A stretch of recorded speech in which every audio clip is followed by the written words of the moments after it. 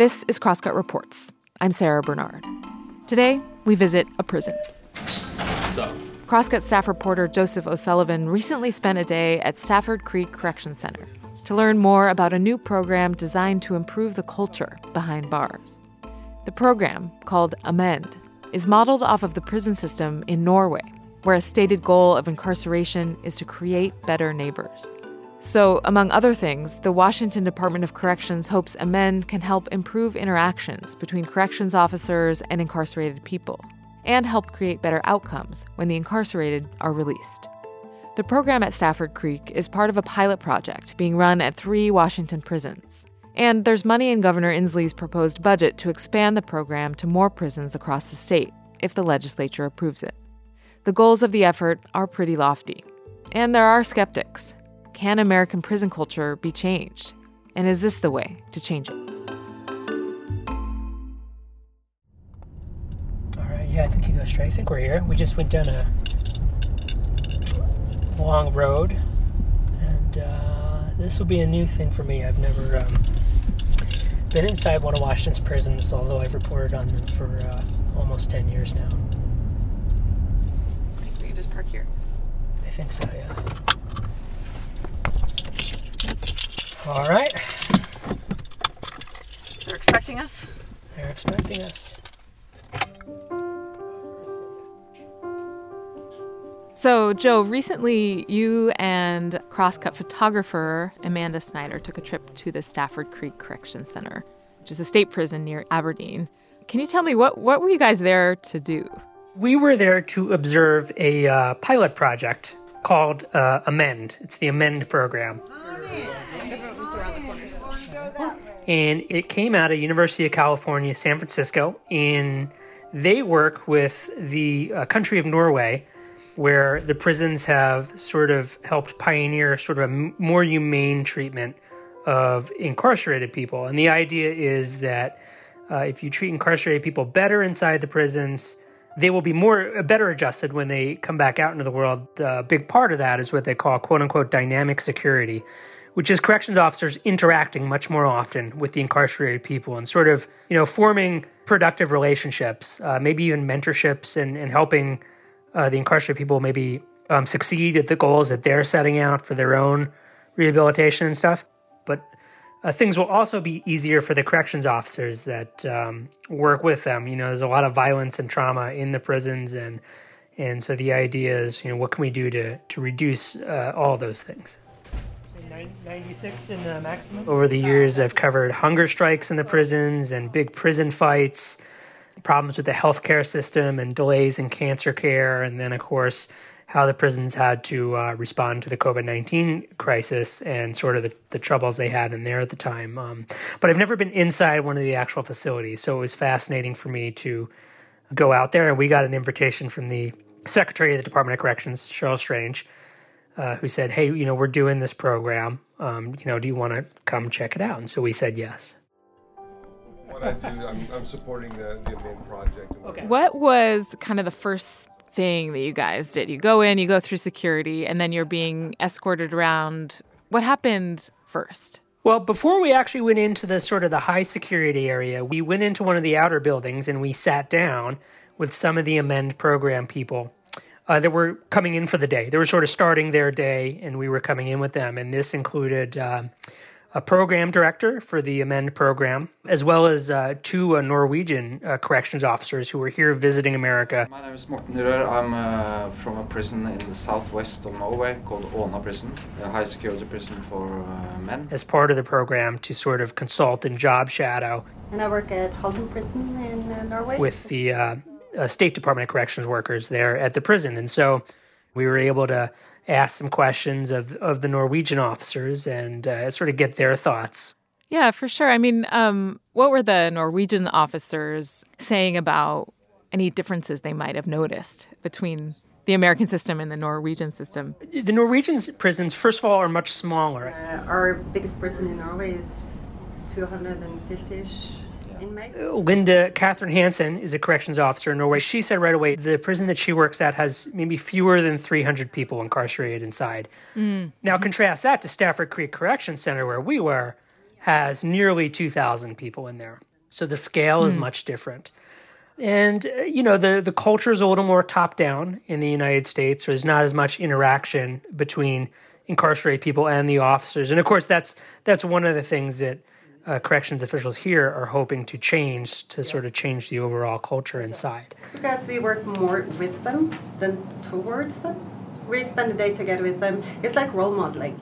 And then one more thing that stuck out, and in America we probably don't even think about this that much, but in Norway they don't really have life in prison. And in Norway we said that the only thing that is for every prisoner in Norway is that one day they go out in the community. There's certain ways where you can keep someone indefinitely, but that's just not as common. Whereas here, you can get a prison sentence, of course, life without parole.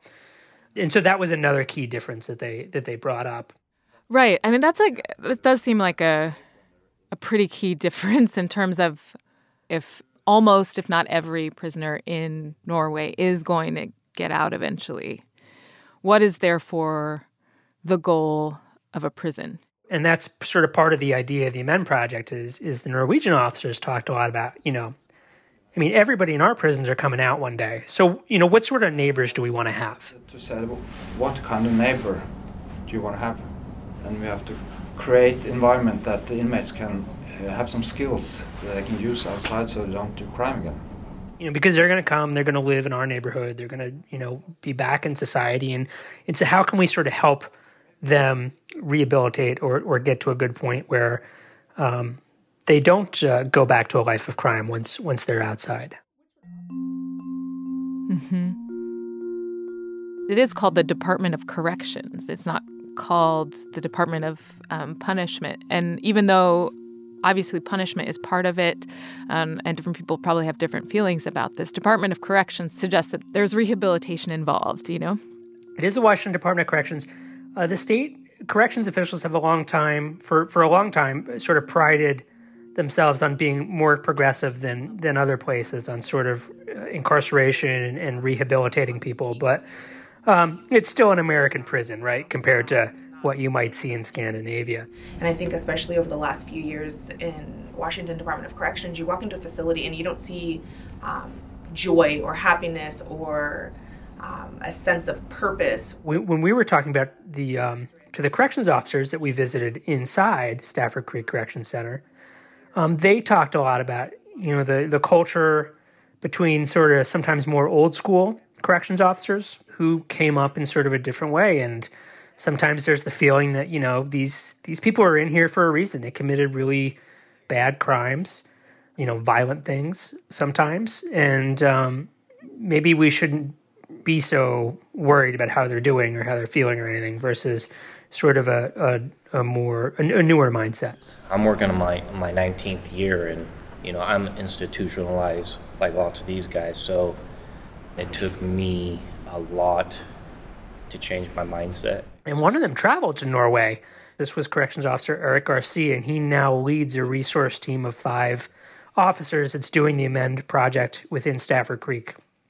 And he said, I was sort of skeptical, and he said it was very weird when he went to the Norwegian prison because the officers were talking to the incarcerated people a lot more. It was interesting to see that because that's something traditionally that we see as a no-no. It was weird. I'm not going to lie. It was definitely weird to see. And he said he didn't overcome his skepticism actually until he visited a prison in California, I believe in Salinas Valley. He said. And that's when he said sort of like, oh, okay, I see how it can work here in America. And he's become a believer on it. If they could do it, in my mind, if they could do it, there's no reason why Washington can't. It seems like so much of this program is kind of focusing on the fundamentals of sort of interactions between corrections officers and the incarcerated. So it's like in a lot of U.S. prisons, it sounds like you're hearing, generally speaking, there's kind of a wall, a barrier that doesn't get crossed very often in terms of sort of even talking to each other. Prisons, it's also a very top-down hierarchy, right? Corrections officers aren't making the policy in most cases. They're not sort of figuring out how to do things. But the Amend Project actually The idea is to have the corrections officers sort of come up with some of their own ideas to create more humane conditions and then sort of run it up the chain.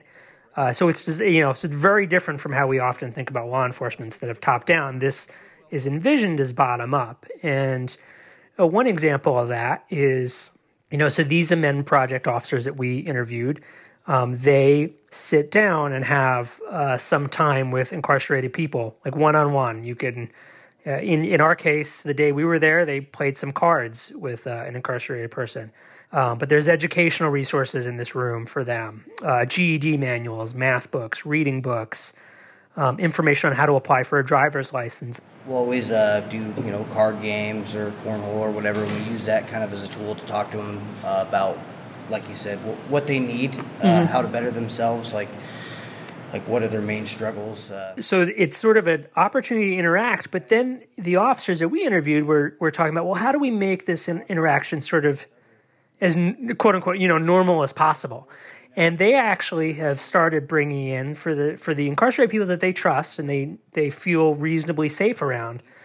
They actually take their restraints off when they're in the room, so they can sort of move around freely and everything. And here we're not allowed to have incarcerated without restraints on. Okay. So if they move to the shower, to the yard, they have restraints on all the time.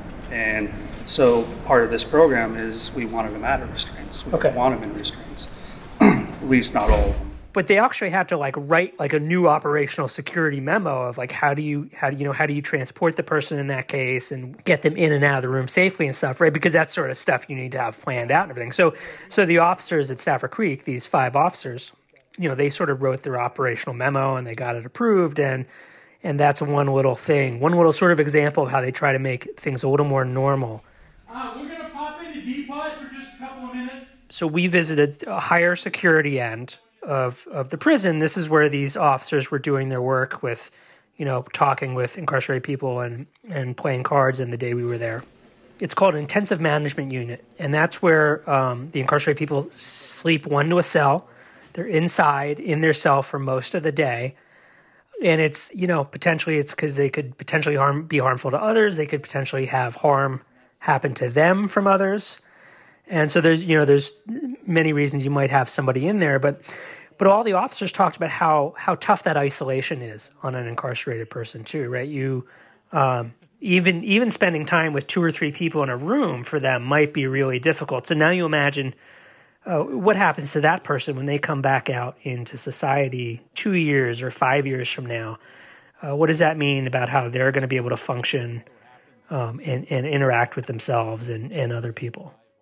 Right. So, prior to Amend, for example, there just wasn't a ton of stuff going on to help that person reintegrate. So they, there is stuff that, they've done for a long time. The incarcerated people can go, they take classes, educational programming and stuff. Whereas this actually gives them an opportunity to just sit down, chat, and do whatever. In fact, the incarcerated person that we interviewed, Sean Crump. It's been helpful for me because I've been getting information for release, because I only have a few months left. He said this, I don't get this when I'm back in my cell. I can't just have a normal conversation. There's more normality in here, we're having a conversation because it's normal, right? Yeah, that's not happening back there on the TV. He said, it's also a break because if somebody's experiencing problems in the area, in the cells, and they're banging on their doors for 9 hours. Banging on their door for 9 hours, you know what I mean? What would you want to do? I can't just open up my door when I wanted to and be and just leave whenever I want. And so we went over, and as soon as we got into that area, a few people started shouting. Okay. And that's some of what they're listening to all day. Sean Crump had mentioned that there's one person in there that likes to sing. We were given a full rendition of the Star Spangled Banner. Okay.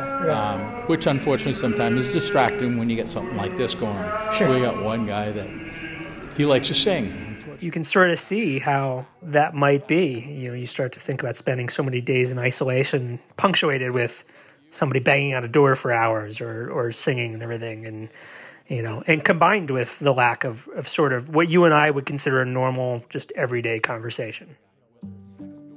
Come in here for a couple hours, and then when I go back there, I'm not as really stressed out. Sure. It's whatever. The Amend Project, it started as sort of a public health project. And some of the idea about fostering these better relationships is to cut down on violence among incarcerated people, to cut down on assaults on staff. And so is the idea then that if things were generally more humane when it comes to the treatment of those incarcerated, that therefore that would reduce bad feeling and violence and kind of improve relationships, and therefore would kind of hopefully improve the experience of the person working there? I think that's the idea. I think the idea is, can you start sort of a positive cycle, right? Where officers treat the incarcerated people more humanely, who then maybe can sort of adjust a little bit better, and then maybe it becomes sort of a self-reinforcing cycle of good. And one of the things that the Amend people will point to is just, a lot of different studies showing how hard it is on you to be a corrections officer. And for example, they cite a 2017 survey that surveyed 8,000 corrections workers in the state of California and found that more than half of them had described violent incidences as regular occurrences in their prisons. 80% of them had responded to at least one violent incident in the past 6 months of that survey. 10% had reported being seriously injured themselves. Wow. One of the officers that we talked about, he had his meniscus torn. He got head-butted so hard at one point by an incarcerated person he thought he had a concussion. Oh my gosh.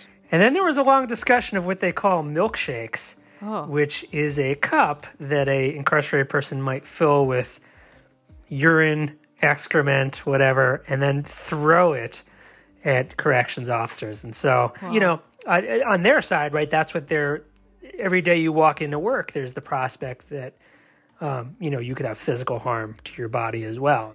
That's where it started turning with me, was how I'm having a yelling match with a guy behind a door, unnecessarily, right, over nothing.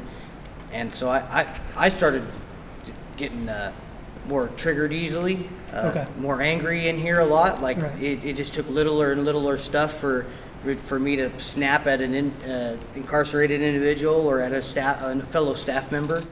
Did any of the officers you spoke with who've been involved in the Amend program for a little bit, did they report any changes in their lives or in their work lives or in, anything that they've observed in the prison since they started doing this work?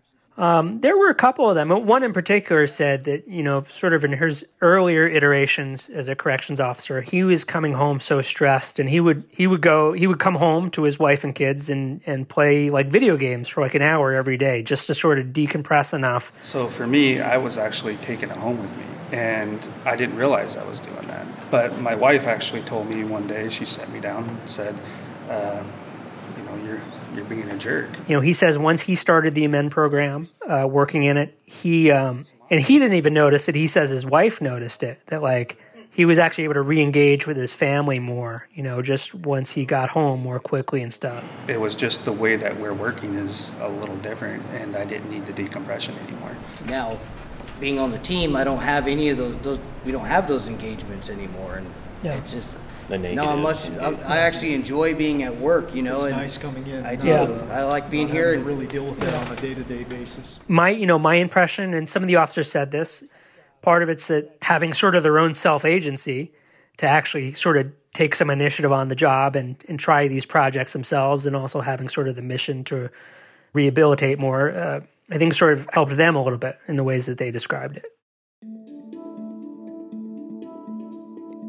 From a layperson's perspective, the Amend program is a pretty good idea. I mean, it sounds like creating a more humane place for people to live and work sounds like it's a good thing.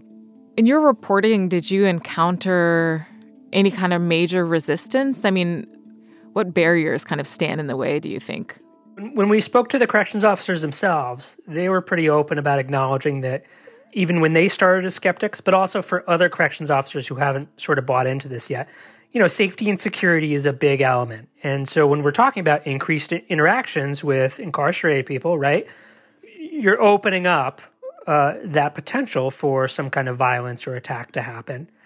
We reached out to Teamsters Local 117 That's the union that represents corrections officers. And they gave us a statement, and, they basically said, look, we're in support of programming, any kind of programs that help incarcerated people.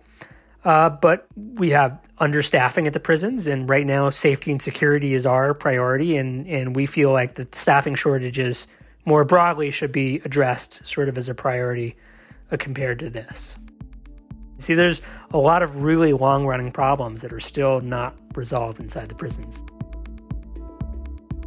And changing culture is a tall order. It's a tough thing. I feel like it probably will take some time. It's a tough undertaking, and one of the Norwegian officers that we spoke with that day, he said, it takes a long time. In one case, getting the idea of having the contact officers, that's the thing they want to roll out to the general population at Stafford Creek.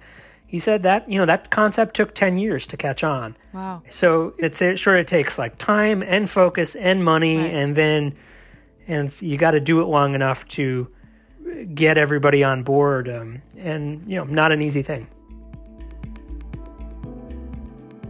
It's a whole completely different world, the prison system.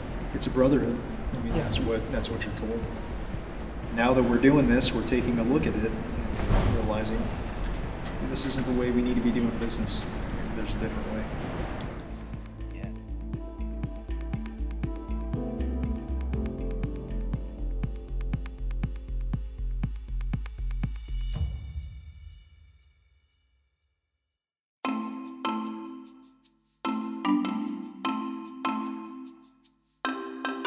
Thanks for listening to Crosscut Reports. This episode was reported by Joseph O'Sullivan and produced by me, Sarah Bernard.